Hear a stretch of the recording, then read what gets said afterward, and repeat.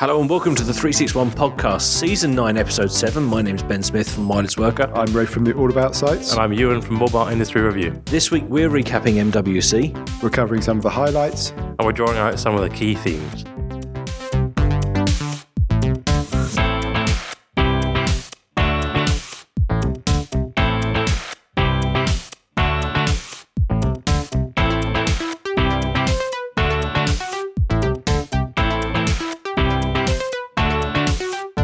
Welcome back, chaps. Welcome back. Good to see you again. Well, I mean, it was touch and go. After our enforced break, we were cancelled last week. I think we had quite a lot of complaints, and the petitions came flying in because Blanford did at one point look as though he was going to walk. That's right. Well, obviously, after Rafe Blanford punched a producer for not giving him the chips that he demanded. I mean, it was understandable. Indeed. There's been an inquiry. It did ratchet up a little bit. It wasn't the chips, it was the lack of the orange juice that really did it. There we go. Rafe Blanford has a simple man with simple demands, but God help you if you don't provide him his orange juice. That's right. But I'm pleased you're here. Yeah. That's great. And we, unlike others, we can continue now with our podcast. But no pushing me over the back of an armchair again, Ewan. There we go. Well, I think that joke squeezed within an inch of its life, so we'll move on. But squeezed. Well, as an orange. Indeed. Orange. So, any news? I saw what you did there. Any news? I've got a new job. Congratulations. Yes, Can you tell us? RBS. Thank you. Again. There we go. Again. That's You're right. back. I'm back. You're so good, they've had you back. And this time I'm wearing a hat. Fair enough. How exciting. Right. Can you tell us anything more about it? No. Fair enough. No, I'm prohibited from, discussing things. Well, no doubt at the appropriate time, should people wish to hear about your professional movements, In the fullness of time. They can follow you on your professional social media channels. Indeed. Be sure to subscribe to Ewan's LinkedIn feed. It's right. For further information. Yeah, two thumbs up, the New York Times. Rafe Blanford, any news with you? Well, I had the excitement of MWC, and I'm sort of still recovering from that, to be quite honest. It's a little while ago, isn't it? It does feel like it was months ago, but in fact, what was it, 3 weeks? Dear God, doesn't time fly when you're having fun? I was just doing my expenses the other day. In fact, this morning I had to go through all my MWC expenses. I wasn't there for the day, but racked up quite a lot. It was the Mars bar that did it, I bet. I mean, we did have the ceremonial exchange of Mars bars, as is now traditional, as we exchanged an English for a Spanish Mars bar and bowed to each other. That's right. Okay. That's what's termed as a cultural exchange in Rafe's house. And I'm fine, thanks for asking. Well, how's the wee man? He's good. He's small but growing fast. Have you got him an iPad yet? Well, he's sharing ours at the moment, but it's funny actually. He does like the bright shapes and the lights and everything. So yes. we're selfie masters. We don't publish any of the selfies, but we quite like taking the pictures because he's fascinated by all the colours and the lights and the clicky noises it makes and things. Oh, that's lovely. Yeah, there we go. Okay. We took him to the pub. We took him to his first pub. The other day, for a Sunday lunch, which was nice. How was that? Did you get there in time? No, we had a very nice meal, and we took him out to a restaurant for dinner last night as well. It was very good. He slept through. Wow. Okay. So we're trying to slept through. We're trying to introduce much like I did, to be honest, through the second part of the evening. That's just a hard day at work. Any parent who would like to send hate mail to Ben can reach him. Well, exactly. Well, look, that's not to say that there haven't been sleepless nights as well, but we're trying to socialise him at this stage. But he's having a great time. What does that mean? Just getting him out into people? Bring him out, show him stuff. So lovely. Anyways, right. Okay. We should move on. That died a death, didn't it? Let's talk about mobile technology. So, Rafe Blanford, explain to us what we're going to talk about this week. We're going to do a recap of Mobile World Congress. It's the biggest event in the mobile calendar, so we want to kind of share some of the big news, but also, more importantly, our very relevant and important and well-informed opinions. And speaking of which, did you enjoy the podcast? I did. Did you feel as though you were there? I did, because it took so long to edit. It probably would have been easier for me to come with you, certainly in terms of an investment of time. We did walk around for about 6 hours and then sent him the whole... Have a listen to this. Yes. Here's some audio. We're in some of it.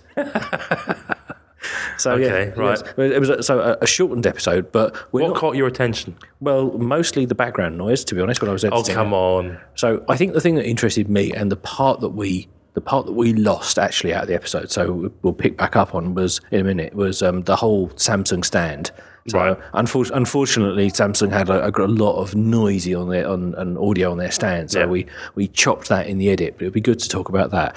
But I think the thing I wanted to pick up on as well was more what we're going to be talking about in terms of, it's not so much about news now. That the news has passed and it's not breaking anymore, but it's worth like the handsets? Yeah, well, just all the things that were announced. But it's worth stopping and reflecting on actually what are the patterns, what can we spot out of this, because the trends that are coming out of that event will pretty much define the shape of the next 6 to 9 months in the mobile industry. Or will they? I mean, that's the discussion point as well. Ooh, intrigue. Rafe Blanford? Yes, well, I'm not entirely sure what you're getting at, apart from the typical absence of Apple, which everyone talks about every year. But I do think it is a shaping event, because you do see the big phone launches, but also I think the thing that we didn't get across in MWC... You see some phone launches, because the big phone launches that the market reacts to are sadly Apple ones. It's true, but actually the thing that we didn't talk about, because we were in the handset hall, is there's also a lot of other things going on at MWC. And I think if people haven't been for a few years or just think it's about phone launches, that's the big change for me, is actually the number of... It's not just the wearables and the watches, of which there were a whole load, and it's not just the Internet of Things, which was a big subject thanks to the GSMA's Connected Village. There's the automotive stuff, and it's the software and services sitting on top. And the GSMA is kind of an organisation for operators, so there is a lot of network stuff. It was 5G being mentioned for the first time. But what I think I was struck more than anything else was just the sheer breadth of mobile as we have it today. And that was reflected in 90,000 attendees. And actually, it always used to be that the big phone launches were the most exciting things to talk about. And I think we'll probably still end up concentrating on them. But there was so much other activity and sort of things you can pick out that are going to shape the industry in the next few years. Go on then, Rafe Blanford. I can feel that you are slow walking us towards something that isn't a handset. So give me your more exciting than a handset bit of news from MWC. Yeah, go on. Well, if I can only have one. For me personally, the biggest takeaway was actually the idea of industrial Internet of Things. And it's a subtle difference from what we've had before, which has always been about M2M, or machine to machine, with kind of putting SIM cards and everything. And it might still be done that way, or there are other connectivity options. Sigfox is a really interesting one, kind of still a cellular network, but really... do you remember we mentioned them here in a podcast? We did, many moons ago. Yes, you heard it here first, apart from their other announcements. And so it was actually a company called Jasper was showing off a whole bunch of things. That was agricultural, it was robots, it was vending machines. And for all the talk about smartwatches and wearables and consumer Internet of Things, and that's mainly smart home, actually in terms of the big impacts on industry and the amount of money and revenue it will generate, I think industrial Internet of Things will be far bigger in the short term than anything on the consumer side, simply because what they can do is make cost savings in manufacturing or in industrial or agricultural process, in logistics, in transport, that actually have a meaningful impact on the cost of items for businesses and consumers. And we're talking, billions of dollars off the bottom line, far bigger than the overall market size of kind of consumer electronics. And that's something I just hadn't really been, maybe I hadn't appreciated before, but it was certainly more visible, I think, at MWC this year. For me, industrial Internet of Things, and surely there must be a better term than that, absolutely. But it's IIoT. It makes more sense. It makes more sense because consumers are so frequently inside the home or inside work or whatever, have access to Wi-Fi and different ways to connect stuff. But for Mobile World Congress, which is, as you say, GSMA, and tends to focus stuff with SIM cards in it, crudely, things that are outside or move around or are in long-term deployment or need to be ruggedized or those kinds of things, they're much more suitable for the quality of service that comes from something with a SIM card in it. It kind of makes sense. And that's right. And the management layers that sit on top of that as well, and doing that in a way that scales in a meaningful way. And I mean, actually a good example of this is AT&T, who are starting to offer connectivity services, and they've done it for their smart life, which is in the home. They're also doing automotive now. They're connecting those together on the consumer side, but they're getting the most interest in the scale on the industrial side. And what they do is offer a SIM card that basically you can use anywhere in the world, and the pricing structure is very different. And I think for operators, we've talked in the past about what future for operators, actually providing that kind of connectivity and the quality service and the management side on top starts to get really interesting. I think there is an issue that they are going to have to partner with other organisations, and say Jasper is a service company, but also potentially on the sales and the devices side, they're not going to be able to do it on their own. And in some sense, it does hark back to the original kind of GSMA, which was the whole you have to do things in a collaborative, cooperative way. And that's the other thing I'd pick out of MWC. There was much less kind of isolation or siloed products. It was much more about partnering right across the board in terms of automotive. It's Qualcomm and a car manufacturer and an operator getting together to create a properly connected car. In the consumer side, it was maybe HTC with Valve for their Vive headset. And that also extends into the software and services domain as well. So, Mr. McLeod, that was the intellectual bit. Now we've done the grown-up answer. Tell me about what excited you. Okay, I'll tell you what negatively excited me. Negative excitement. Wow. Right. Okay. And that I was hunting around for BlackBerry. I thought, where are they? Because they're not dead, right? And I thought it'd be nice just to go and have a look at these handsets. They're just resting. Yeah, I haven't actually had a proper hands-on with any of their recent handsets for ages. So that's their new marketing strategy. You just don't show anyone; they won't notice they're rubbish. Well, I asked around on Twitter, and a few people said actually they're not actually MWC. They're just outside.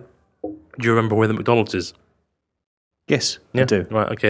And the thousands of people that listen to this will know the McDonald's. You know the one just around the corner beyond the gate with the thing. It's opposite the Fear Grand 200 yards away. And BlackBerry had rented McDonald's. No, that would have been quite cool, actually. They had rented a floor on, I think, 17th floor or something like that. And there's just a sign in this office block, a normal office block, and said if you want, you can come up and see. So I wasn't sure where you had to register or not, but I managed to find my way up there, walked into this kind of reception and said, "Hi, can I see some handsets?" And the lady went, "Yeah, hooked off." So I just walked in. There were some people having coffee. Everybody ignored me. I just sat there, or stood there and had a look at the handsets, which are actually quite nice.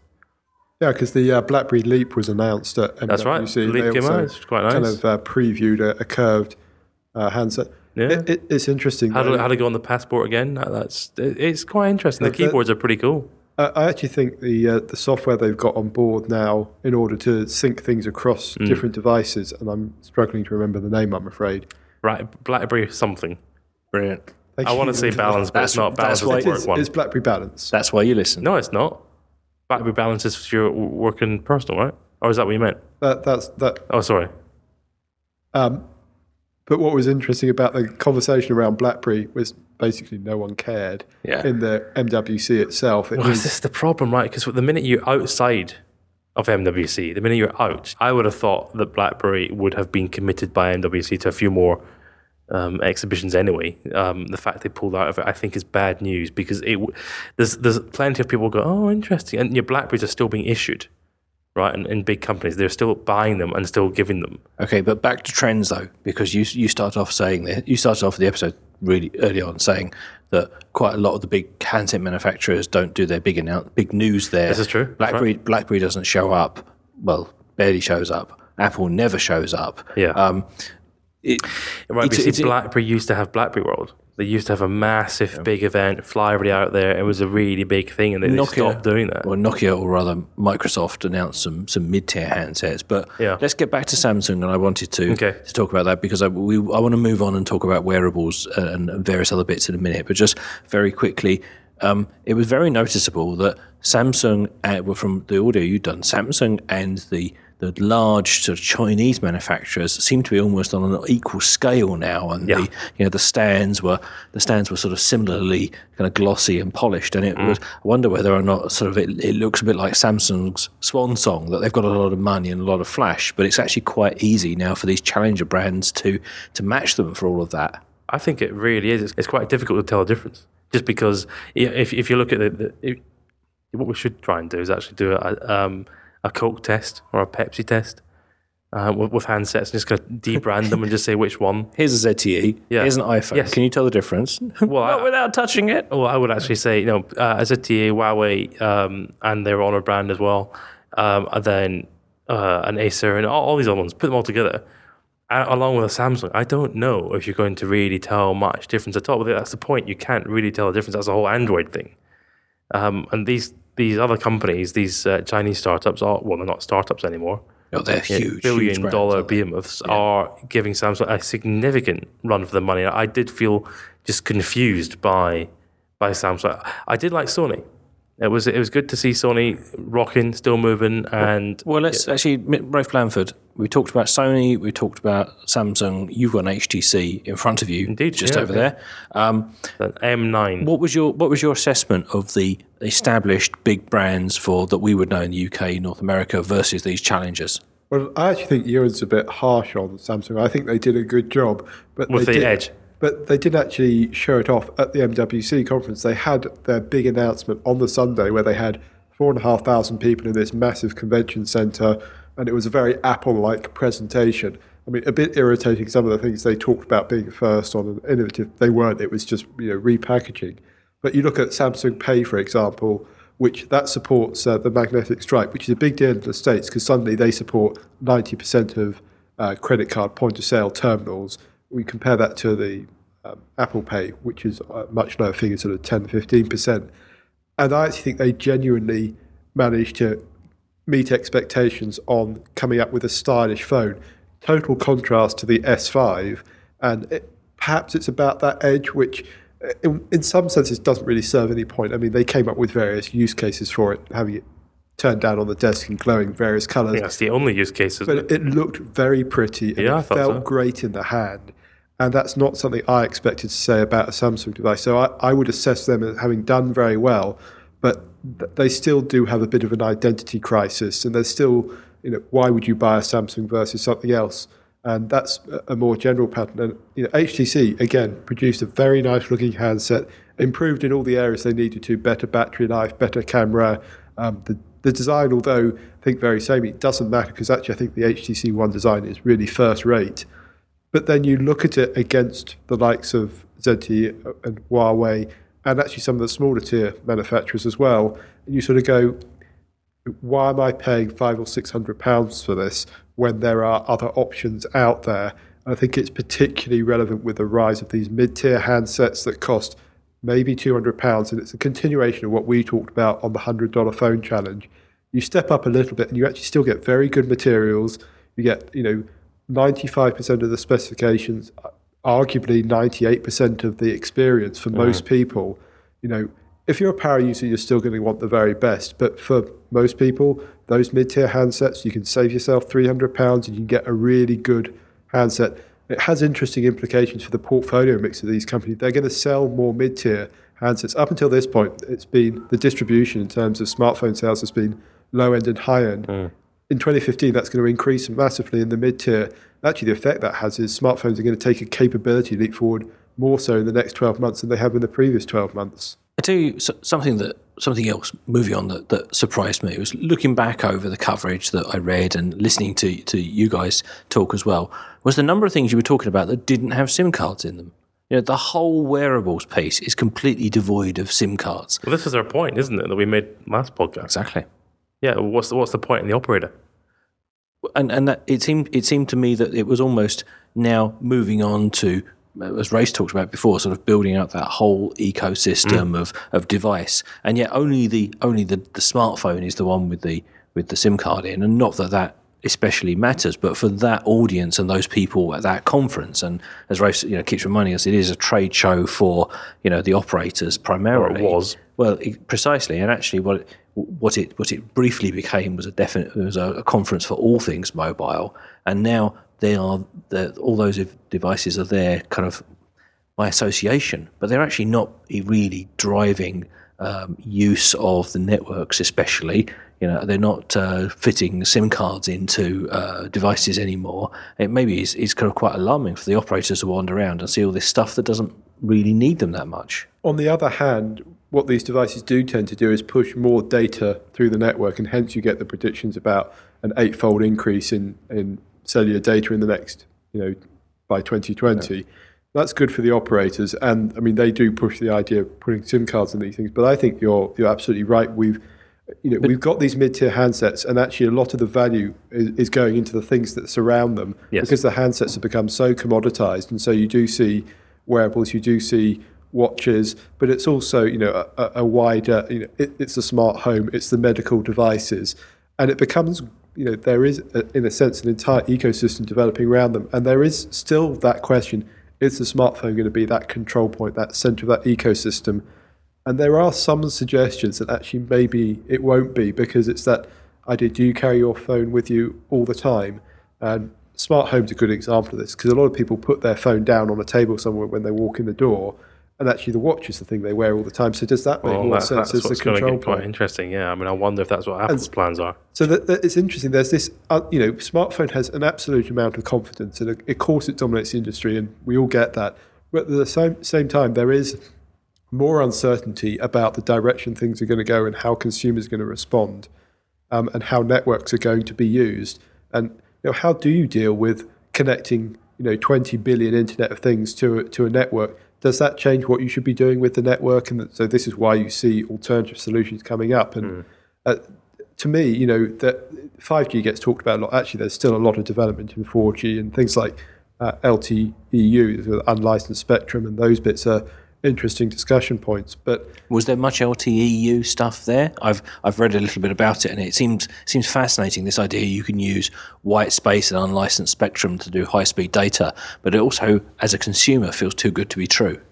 Yeah, and I think that's going to be the problem. And because it requires support in the handset, it's probably going to go through operators in femtocells that are still very much tied to the operator, rather than this idea you can set something up yourself. But what was very apparent, it's been talked about for a while, it is now going into the products for the likes of Nokia Networks, Alcatel, Ericsson. They're all starting to support it.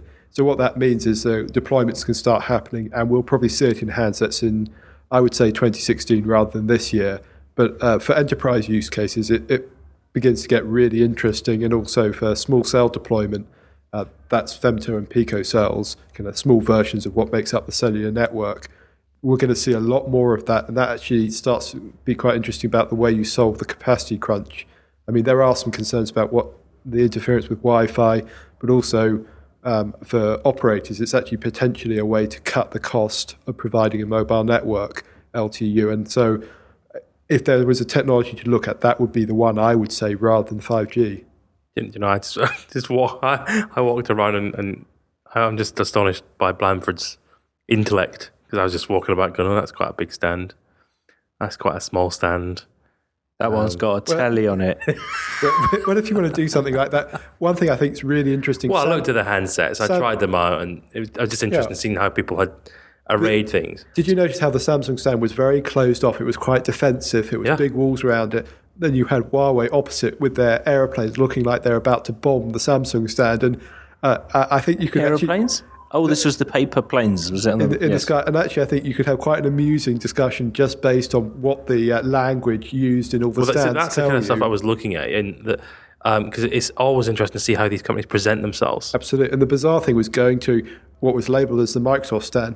And of course, it looked just like the Nokia stand of previous years, because it's the same team designing it. And still, top quality stuff, and actually bringing in the social media on a big balloon that was projecting things on the stand, and a very different atmosphere, particularly to the Chinese manufacturers.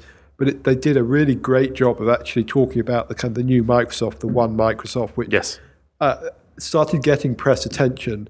And actually their mid-tier handsets, the 640 and the 640 XL, it was all about the value, but then they announced that Office 365 was going to be bundled with them. And suddenly there was actually a kind of a buzz of conversation, people going, okay, we need to look at these mid-tier handsets and this value proposition. And for the same reason, LG, which had the Joy and various other mid-tier handsets, was also getting attention. That's partly through the lens I look at it, I think, but it kind of surprised me that mid-tier handsets were a bigger deal than the high-end stuff. Of course, the high-end was all the shiny, flashy toys, and I think Samsung and HTC did a great job. But you were saying about the connected stuff, Ben, I mean, that was also very much more present. Well, I was going to ask Ben whether he would buy a mid-tier Windows phone just to get Office. I wondered about that, actually, because I was trying to work out how cheap does a phone have to be before the fact it includes Office 365 means that it's kind of a no-brainer purchase. Because I have to confess, I use Office 365 every day. It's my particular company's, sort of enterprise comms and email solution and things. And actually, it's pretty good now. In fact, I prefer it to some of the competitors. So it's pretty impressive. To be honest, I think the problem there is almost the fact that Microsoft are doing such a competent job on the platform I'm already on. They may actually not give me the incentive to move. So, the iOS apps in my case, are pretty good. Yeah. And clearly, not as polished and integrated as Windows Phone and Windows 10 will be in due course. But it's going to be difficult to be a minority vendor of handsets and be committed to all the other platforms as they've said, and yet give people a reason to move. No, you are still an Office user on a desktop, on a laptop, though, right? Oh, and tablet and smartphone. Cool, right. And so, what do you do? How do you license your Office at the moment? It's an Office 365 enterprise license. So that's how you do your home laptop. Because I have to buy Office, right? Oh, I see what you mean. No, so I do also own an outright copy of license of Office of my own, which I bought a year or so ago. But that's not 365. So you're due to buy another one at some point. Well, let's think about it. Yeah. So buying the copy of Office that I have, I think for the Mac costs about £60 or £70 sterling if you shop around.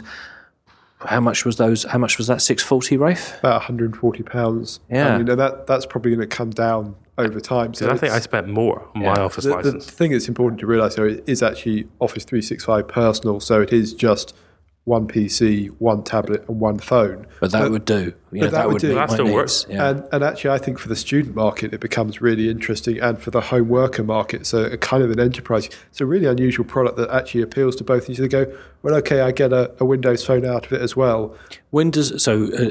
Obviously the 640 is mid-tier, but Microsoft have got the 5 series and it goes down.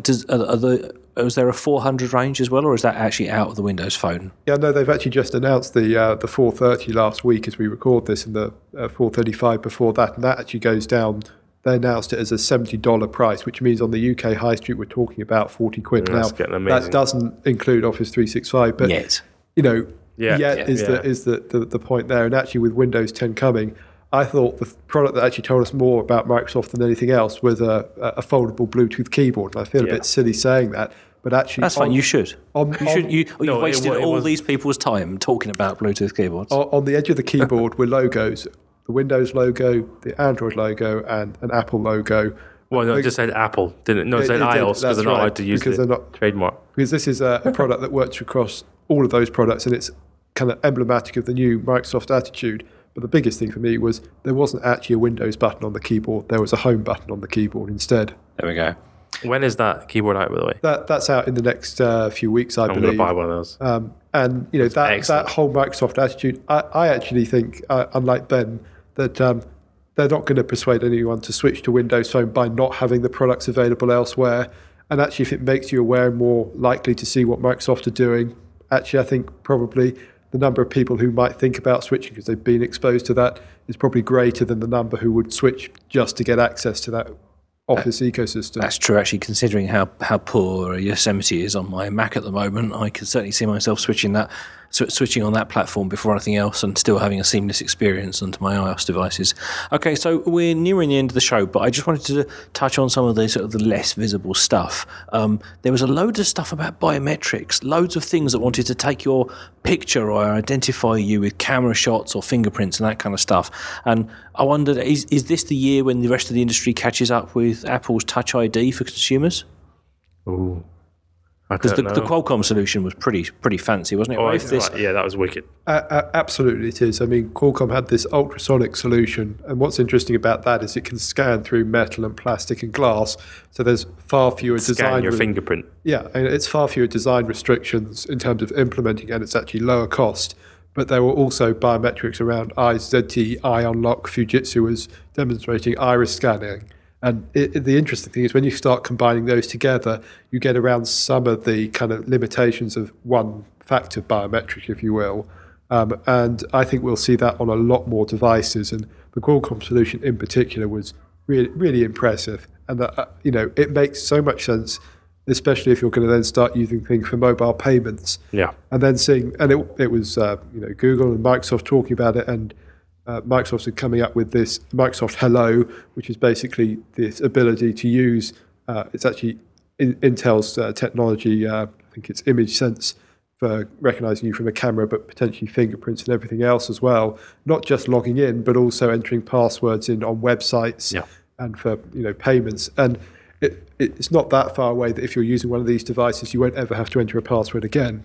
Okay, right. We've just a few more minutes, and I want to do a bit of rapid fire now. Okay. Other interesting things we haven't talked about, which you saw.